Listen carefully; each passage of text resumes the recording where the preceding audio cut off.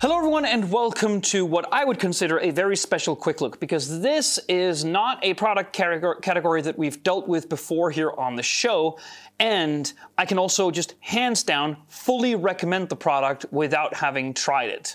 Now, I should say that I, again, have not set this up yet. We've just received the box, so see this as a very quick first impressions video with some unboxing elements as well. But I've been in direct contact with the company that sent this because I think the general idea is just so good that I can't help but recommend it already. So let's take a look at what is actually here. Now, this is the Carpuride W103, but it's also just representative of Carpuride in general, which is a company that makes big, bulky, cool navigation screens, like UI screens, for cars that don't have one of their own, or one that has one which is so outdated by the manufacturer that you just simply want something else. And there's a lot of cars out there on the streets which does not have a sufficient, a satisfying user experience in that particular regard. For instance, my girlfriend drives around in a Volkswagen Up.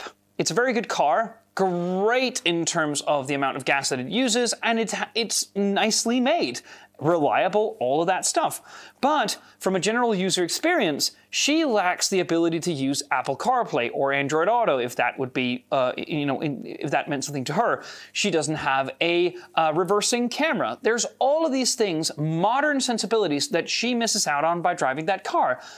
So why isn't there more products which gives that to her? Well, that is exactly what this is. And I should stress that if this particular screen ratio, or if there's something about the W103 in particular that you don't like, I would urge you to go to Carpuride's homepage, because they make a lot of different screens with different setups, basically. So go there, have a brief look. They are also extremely well priced. We'll get to that later.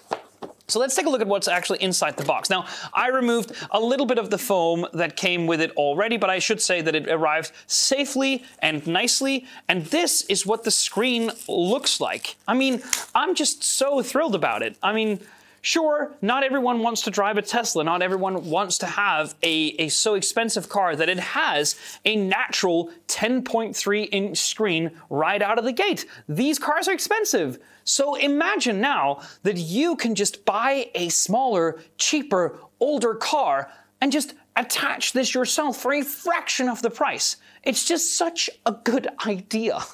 And if you spend a lot of time in your car, you probably want easy access to your Spotify playlists, to your contacts, to all of the stuff that you would get from Apple Maps or Google Maps. And it's right here on this large 10.3 IPS display. Of course, it's a touchscreen, which means that it supports fully Apple CarPlay, Android Auto, and by the way, it does so wirelessly. We have tested cars which were $100,000, which would require a wire to do Android Auto or Apple CarPlay. This does not. This is just wireless. Now, with this big, bulky, cool screen, you get a number of different things for your money. You can tell how excited I am. I am pretty excited. So you get a suction mount if you want to put it on the windscreen itself. That is nice for a number of different reasons. It depends on your sitting position and how your car is situated in terms of the interior design in general. So you get a suction mount, but you also get an adhesive mount, which has a one-time really strong adhesive, which basically means if you want to mount it on the dash itself, you can do that. Very, very cool. You get both of these in the box, by the way. And that is not all. With this particular model, you also get this. Now, this just looks like a bag of wires, but it's actually much more impressive than that, because you know what this is? This is a reversing camera. Yeah. You can get a reversing camera which you attach on the rear windscreen and then lead this cable along the footwell of the car into the display. And by pressing a command on the screen in the UI the Carpuride has made, it will just show you a rear reversing camera. It's so incredibly useful, and it's so easy to do. I mean, this is just a wire. One end goes into the screen and the other is the camera. That basically means that you have everything you need at the tip of your fingers without any technical know-how. I once tried in a Suzuki Liana, the first car I actually owned by myself, to switch out the radio for something much more modern.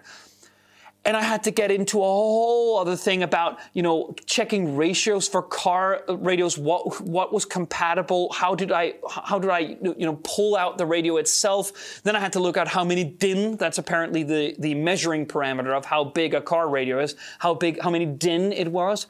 This all has to go completely around that because this is an externally mounted thing. It doesn't have to replace the radio that you already have. The thing is, all of this goodness just can go straight into the car charging port that you have already. That's how it gets its power. It's 12 to 24 volts. And the way that it gets access to your car speaker is just through an audio jack. That is how simple it is. And all of this that you have in front of you right here, all of this is $279. That's a fucking steal. Like if you look out like car radio replacements with screens in them, that you have to get, for instance, in many cases, a mechanic to replace, you're looking at a whole different ballgame in terms of the actual sort of money that we're talking about here. And there's free shipping on this as well.